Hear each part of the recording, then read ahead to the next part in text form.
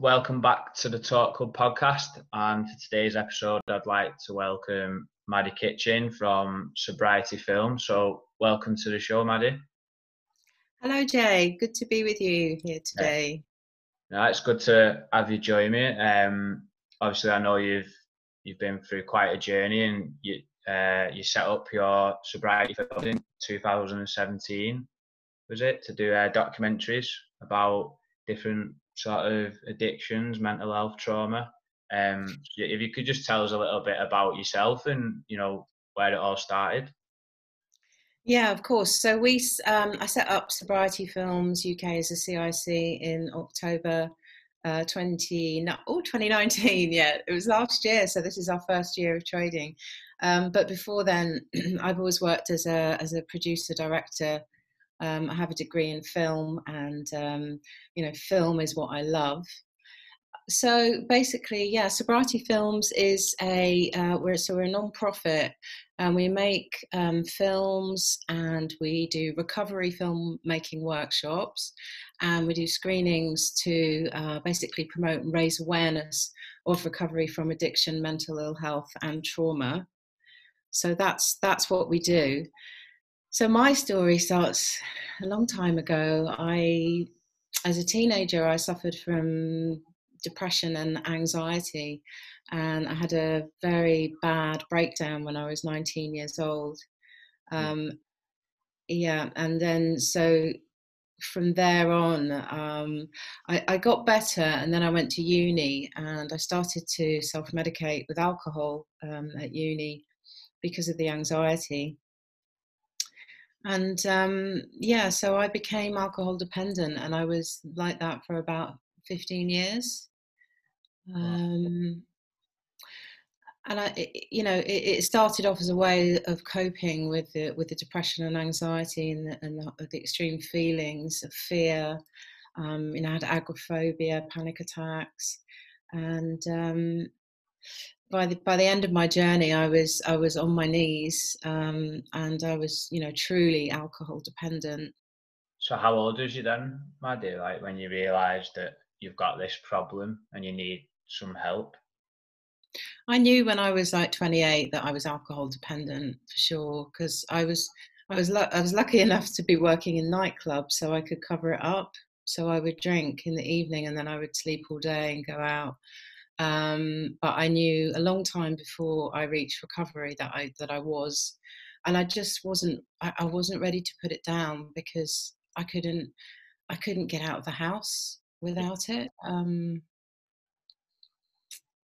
So putting down alcohol, coming into recovery, was the most important thing that I could have done for my mental health. And so it was 14 years ago. I come in off a 4-day bender, and I ended up in hospital. And I said to the duty psychiatrist, I think I've drunk myself into a nervous breakdown. And he said, no, he said, like, hold out your hand. And I held out my hand, and it was shaking. And he said, you've got alcohol withdrawal, dependent, and you need to have treatment. And then, so the next day, that was it. That was 14 years ago, nearly, 2nd of August. And it's just been the most amazing journey. And it's helped me so much with my mental health. You can't, in my opinion, you can't recover from depression and anxiety until you put down your addictive substance, because obviously alcohol is a depressant, and the next morning after a binge I would feel suicidal, and I couldn't get out of the house, and I was trapped in a nightmare. It was a really, really horrible time. It's like a vicious, you get into sort of a vicious cycle. Yeah, absolutely. It's a vicious cycle. I was a binge drinker. So I used to drink like every other day, because I couldn't drink every day because the next day I was destroyed. So it was usually, sort of one day in between. And, it wouldn't necessarily be a lot, but sometimes it was. And you know, it's not really the amount that you drink, it's why you drink and what it does to yourself and your relationships with other people. And I was in trouble for a long time before I came into recovery. How does it sort of, is it a couple of drinks a night? Is that what a binge is, or is it a binge where you're just going on a mad one for 8 or 9 hours or something? Is that what a binge is? Yeah. So a binge for me would be, you know, if it was like a Friday night, it would be, I don't know, like 5 or 6 pints and then shots, and yeah, it would be a mad one. And you know, drugs were part of my story as well. Although they're not my drug of choice. My drug of choice is alcohol. Yeah. But of course, that would allow me to keep drinking and sort of sober me up to drink more. It's interesting because my dad was an alcoholic, and growing up in an alcoholic home definitely definitely has affected me because my mum, I'm going to start that again. So I grew up in an alcoholic home. You know, my dad was alcohol dependent and he was in denial. And he never sought treatment. He was a high functioning alcoholic, and my mum has bipolar. So those were the two things that I grew up with, and very much shaped me as a person and my experience. I don't think it's a coincidence that, you know, that I became alcohol dependent and also suffer with mental illness. There So was a lot of, yeah, no. So you think what happened when you was a childhood, where you grow up, your environment, that sort of rubbed off on you. yeah, when I was growing up, you know, like mental illness, my mum's illness, which happened after I was born, she had a postpartum psychosis. It was really shameful then and very stigmatized. It's not like now where they kind of look after mums in mother and baby unit. Um, and the way that my dad coped with that was by drinking and working. He was a workaholic as well. And it was like the family secret. It was all denied. Yeah. And I think, yeah, and I think the trauma around that is that if you grow up as a child in an environment where the truth isn't acknowledged, you know, like deep down that something's very wrong. I didn't understand what was wrong with my mum. Um, I thought it was my fault. Um, and this whole web of lies, this deceit about, you know, these two big issues in my family, I guess kind of made me feel quite unsafe and unsure of my own feelings. A lot of people I meet who are in recovery have had similar childhoods, and you know, it's ah. Very tough. Try. So, So mm. yeah, go on, Maddie. I was just going to say, you know, when I went into 12-step recovery, I could not believe it because I sat in a meeting and I was absolutely terrified, shaking with fear, sweat dripping off me, thinking, I can't do this, I can't Yeah. do this. And I was listening to the men sharing in the room, and they were talking about their emotions and like how they felt, and being really honest about you know, their relationships and their jobs, and you know, the complete opposite to my dad. And I loved it, and I just thought, this is where I need to be. This is like where people can share their truths, and that's what recovery is all about for me, is like sharing what's going on, talking out about difficult feelings, is very freeing. Most definitely, yeah. It. What's the 12 like step recovery then? Like, could you explain that a little bit more for us? Yeah, sure. The 12-step recovery, well, initially was AA, set up in the 1930s, and then it created lots of other groups. So there's NA, Narcotics Anonymous, Gamblers Anonymous, Sex and Love Addiction, Overeaters Anonymous, and the 12-step program is basically 12 steps where you surrender your power and you say, I am powerless over alcohol or drugs or food, whatever the addictive substance is. And then you go through these steps, and it's basically a kind of cognitive restructuring and a letting go of old ways of coping. It allows you to open up about trauma and be with other people who are exactly the same as you. It's a great leveler. And when I went into the 12-step fellowship, I was more ashamed of my depression actually than I was of my alcoholism. And I quickly saw that there were other people there who also had mental illness. And that was amazing. It was really empowering. So would you say, most alcoholics obviously have other mental health issues such as depression and anxiety as well? So I've met lots of people in recovery who do have coexisting mental health problems, and some that don't. Like, some people get depressed and anxious when they're drinking, and then it goes away when they're in sobriety. And they're lucky. And then people like me who have pre-existing mental health issues that they're using the substance to cope with with that illness.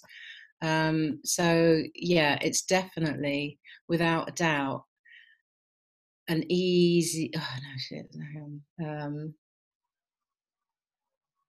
So the two things that I've seen in recovery over 14 years most is trauma, yeah, and also mental ill health. So those two factors, I think, make you much more vulnerable to develop addiction, without a doubt. So do you think if we could sort of control and help people with the depression, anxiety, like earlier on in life, or before it starts to escalate, that this could stop the addictions sort of happening as much as it is? I think that any addiction is a chronic illness, and the earlier you educate about it, the better. And it's the same with any mental illness, that you kind of learn. Well, I had to learn how to cope with it and to understand that this was part of me, part of my brain. And yeah, I think, just the work that's being done nowadays about anti-stigma and encouraging people to speak out about how they feel is such a positive thing. Sorry, I've dried up. Do you know if this, like, society and culture was different, do you think that'd be easier for people? Because obviously, say, I don't know, 20, 30, 40 years ago, drinking, going to the club, and, especially like with men, you go and have a pint on a Friday, Saturday, or after work. Do you think that contributes to it? And can society and our culture obviously help deal with this problem better? I think culture and society can definitely help people with addiction by educating them and raising awareness and saying, this happens, and this can happen because you have childhood trauma that you're trying to force down, or you have mental illness and you're trying to self-medicate the feelings. And just saying to people, it's common. It's so common nowadays, especially with what's happened during lockdown. And there's no shame, and there are ways to get better, and there is treatment for you, and there is recovery.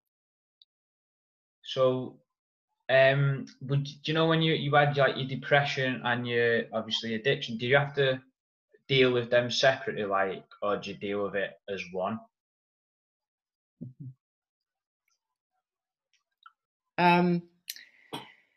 So I still have depression and anxiety on a day-to-day level, and I keep it in the day. That's a great thing that really helps me. My mood is so much better now, and what shall I say? Are they? Hmm. So I still have fluctuations in my mood now, and I can definitely get very anxious if I feel overwhelmed or stressed. I found lockdown quite difficult. Yeah. Yeah, and I can get panicky if I'm out, and low if there's some kind of, you know, like big event, like a bereavement, for instance. And I've learned that I need to keep it in the day. And when I can't keep it in the day, I keep it in the hour. I get on the phone, I speak to somebody who I trust, and I say, look, I'm feeling like this. And they just talk to me, they talk me through it, and the feelings, you know, die down once I'm able to express it. It's definitely harder, I think, to maintain sobriety when you do have depression and anxiety, but it's absolutely not impossible. Um, You've shown that, haven't you? Like, is it 14 years now you've been sober? I have been in recovery for 14 years and I've relapsed twice. So I relapsed at 3 years, 5 months because I went down into a very severe depression, and I picked up one night. It was desperation, and I felt at the time it was either that or, you know, self harm in some way. Yeah. So, you know, it did help me get through that very difficult moment. And then I relapsed a couple of years later when it happened again into severe depression. And this is what I'm saying about managing mental health and addiction, is that you really have to look after yourself. And, you know, relapse is part of addiction. I never wanted to relapse. I did, and you know, I'm 9 years sober, so I'm back. I never left the 12-step fellowship. I kept going, and yeah, it's definitely the best thing that I've ever done for my mental health. So it's you know, important to, you know, if you do relapse, that it's only a little blip in your journey, isn't it? And you know, these things are gonna happen. And when once it, you know, if it does, you just you just get back on and, you know, carry on, don't you? And accept that's part of your journey. So one of the things that I think is valuable about what I have to say is that I have relapsed and I have been able to come back from it, and it's not impossible. And I know the frame of mind when you relapse and the next day you think, oh my God, it's all over. I don't want to live anymore. I just can't do this. And I've Yeah. been through that twice, and I have managed to get straight back into recovery.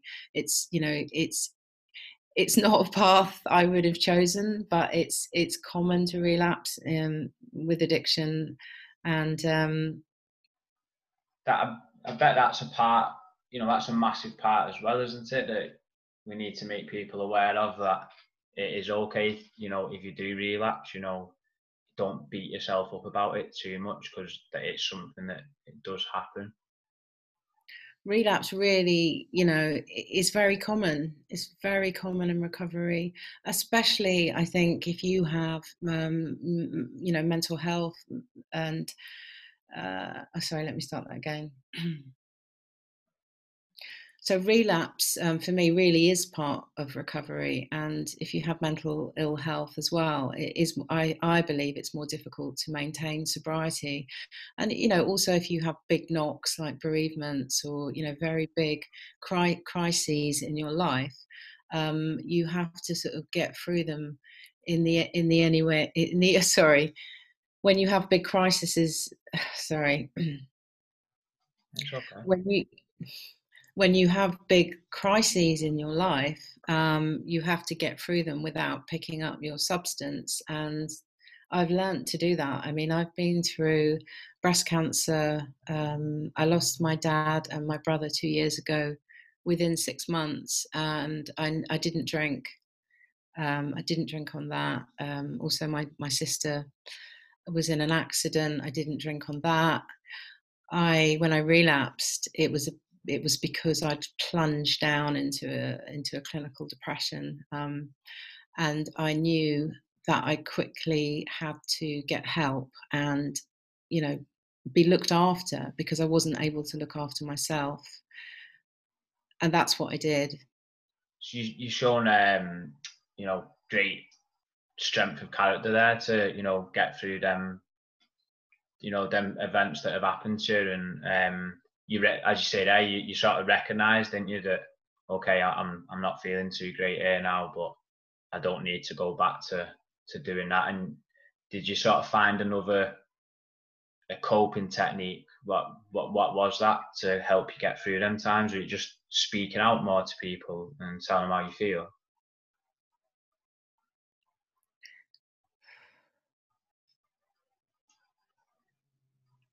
So one of the most challenging times that I've had in recovery was 2 years ago, and I lost my dad in March, and then my brother in July through cancer. And I believe that the greatest gift that recovery has given me was to allow me to be with them when they passed, and to to, to hold their hand and to be there. And I think if I hadn't have been sober, I couldn't even imagine the guilt that I would have had to have lived with. So when I've been through really, really tough times in sobriety, I've actually found it easier to not even think about drinking, because I'm thinking about the other person. And I have I do practice the 12-step program. I have a lot of friends who support and encourage me. I also have therapy, which has been absolutely incredible at supporting my growth. And it's really just, we are really resilient people. We don't realize the strengths we have. Definitely agree. Yeah, I agree with that, and you've shown that yourself with the character that you've got through these tough times. Thanks, Jay. That's very sweet of you. But I was going to say, because you do a walking group, Yeah. and something that's really helped me with both my addiction and my mental health was it was horse riding. First of all, I love horses. Yeah. But also walking, exercise. I love sparring, when you have the pads. Yeah. I love that, and I really enjoy cold water swimming. It's a bit cold waters. I have like obviously cold showers myself every morning, and it is a stress relief, isn't it? And it's also that the mental battle of you're doing something that you feel uncomfortable with, but you've achieved something. Say at the start of the day, in the morning. So you're breaking up a bit. Yeah, absolutely. I mean, when I had my 2 bereavements a couple of years ago, the thing that really helped me through was going cold water swimming every morning at the local Lido, like all through the winter. It went down to, I think it was -1. Wow. You're not in there for long, but it's the best antidepressant, I tell you. Yeah, I totally agree. And if the listeners don't fancy going cold water swimming, and a cold water shower is a good start, isn't it? And I think also, when I'm feeling vulnerable or when I'm feeling very stressed, like I can get quite overwhelmed with work. And something that really helps me is to just go and walk. I'm lucky enough to live near the Heath in London, so I just go out there and I just walk around, and it's I totally understand why you guys do your walking. Yeah, it's just connecting with nature and getting away from obviously your mobile phone and technology, and just I don't know, just your mind's sort of at peace in it, listening to the birds or whatever's going around. I don't know, it helps me to just get my thoughts in check and just feel a bit at peace for myself. I'm not. Is that how you feel as well? Yeah, I just sorry. So during lockdown, I spent a lot of time working, like and I think like everybody else who was able to work at that time, you know, just like digital overload, being on Zoom, I found quite distressing because I don't like looking at my face all the time. And you know, I'm a director, and I like to be behind the camera, and I like to shoot people's stories, and like I love people. That's what really helps my recovery as well. It's like meeting people. I have the most amazing job, and you know, we've been working in Scotland, Wales, Warrington. Hey. You know, Yeah. it's I feel so blessed now, and I just want to say to people that if they're struggling with addiction and mental health, please just have hope. You know, you can heal, and it's not impossible. And there is, I mean, I never thought I'd be doing what I am today, making films, having my own non-profit. It's just incredible. I have, I've had times in my life, you know, when I have had suicidal depression for months and months, in fact years, and that was only about 4 years ago. And it's about trying to survive and get through those times. Yeah, you, what you're doing is you know, brilliant with your sobriety films. I'm sure it's helping a lot of people, you know, to feel like they're not on their own, and obviously raising awareness. And obviously, I had the pleasure of seeing you at the Time to Change Zoom event, and obviously, I really enjoyed listening to you all and watching your short film, and that's why I reached out for you to come on the podcast. So, what is your future plans, Maddie, for sobriety films? Have you got anything specific? Oh, we've got lots of plans, believe me. My head is always working. I've always got ideas coming out.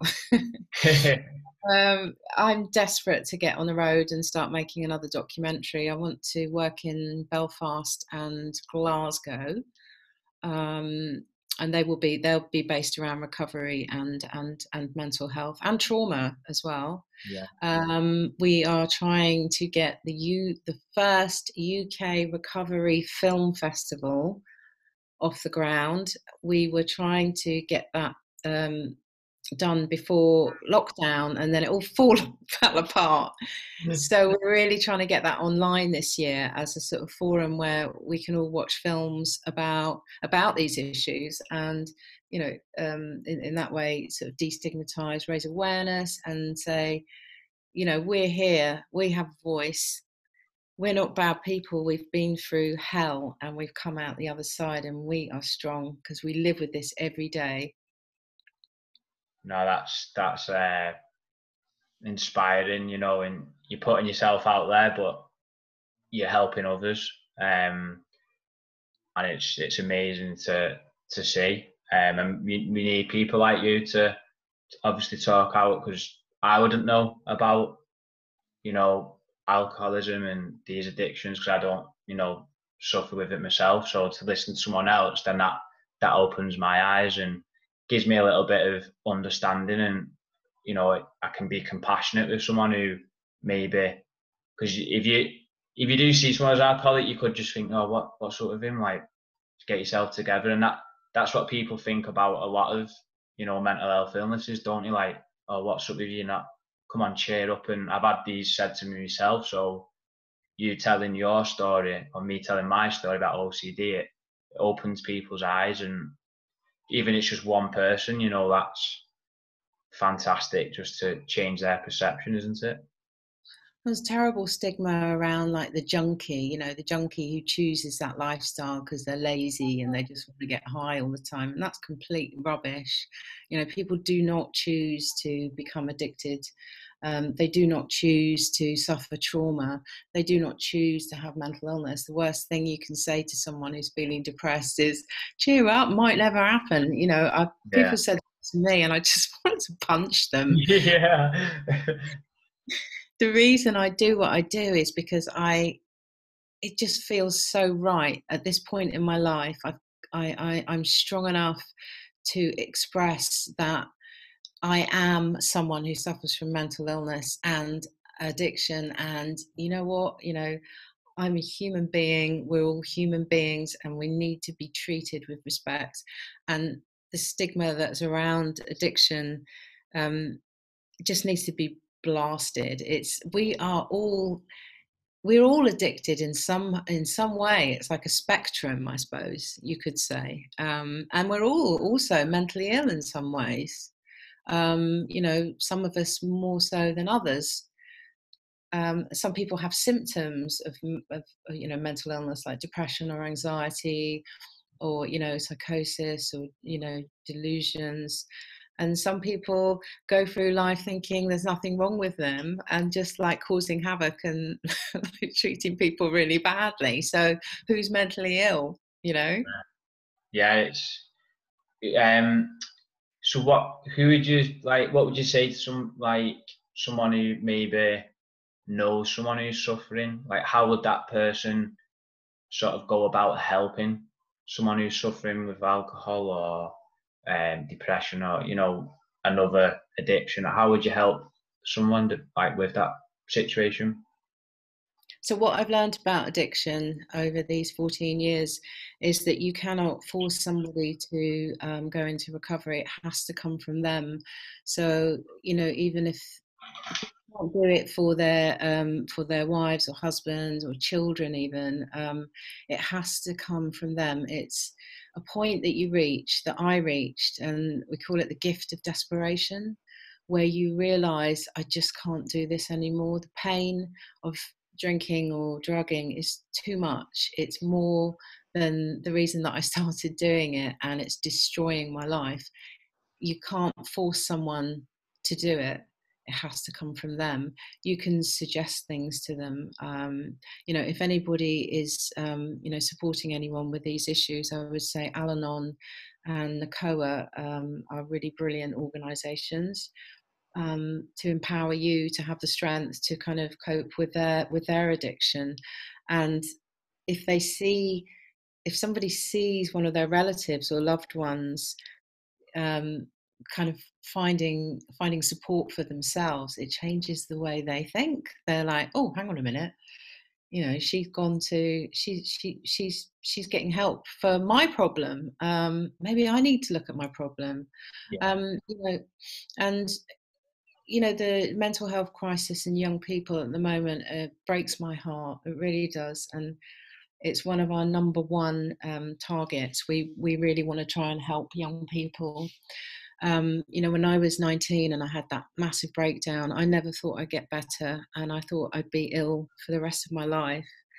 And I sought treatment through the NHS and therapy. So if anybody is worried about their drinking or drugging or their mental health, the helplines are there as well. Get on the phone, reach out, connect. That's what it's about. It's about asking for help, and there will be someone there to help you.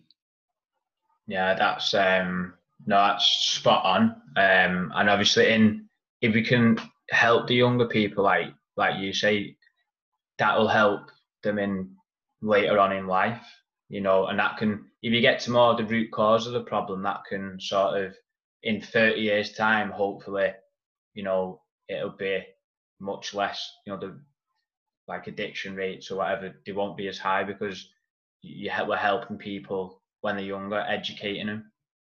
So I've seen people in recovery who come in when they're sort of in their 50s or 60s, and they've lived most of their life using a substance to hold down, difficult feelings related to maybe childhood trauma. And I feel so much compassion for them, because they have, in a way, it feels like, well, let me talk about myself. The time that I was drinking, I feel, was wasted time, even though it was medicating severe mental illness.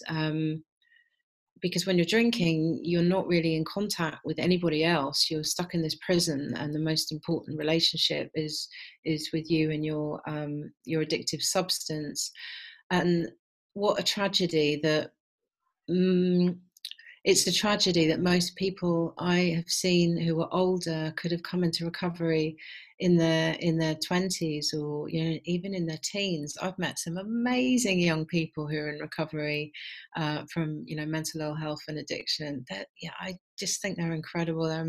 They're so brave and courageous, and they want to grab life, and they want to stop because they know that they have these issues. And sorry, I'm trying to, so yeah, so addiction and mental ill health are chronic illnesses, and the earlier that you educate and support people and encourage them to get help, the better. Yeah, definitely. I agree with that, and I think the films is a good way of obviously getting that kind of audience, because the younger people maybe don't want to read blogs or documents and stuff, but if you see in a film that'll catch their eye, and it's easier to sort of process the information than just reading a textbook or someone's story online. If you're watching the film, people like watching Netflix and Amazon Prime, so if you're seeing a film on YouTube or wherever, it's much easier to process, isn't it, and relate to.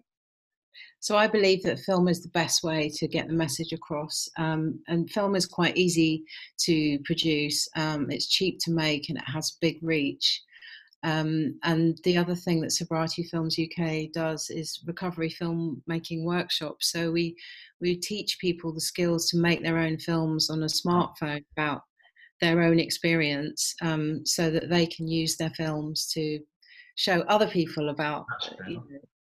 But the other thing is that we are also working on a feature film, a drama, and I am a documentary maker, but I really want to do drama, and so yeah, it's a hive of activity here. I've had a few scripts, a few drafts of scripts for feature films.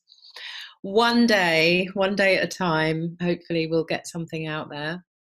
Oh, that's brilliant, and I like the idea of the workshops. That's really cool. And I did like a short film myself the other year. Well, some guys asked me to do it with them about my OCD story, and I know from that a lot of people related to me, or messaged me and said, I've seen your film, Jay, and I know someone who's OCD. I've got OCD. I know it resonates with people. It's really. So you're breaking up then. I don't know whether it was breaking up on you. That's brilliant, Jay. That's what it's all about. It's about, if you're in the right place to be able to tell your story on film, and it's a big decision that you have to think carefully about.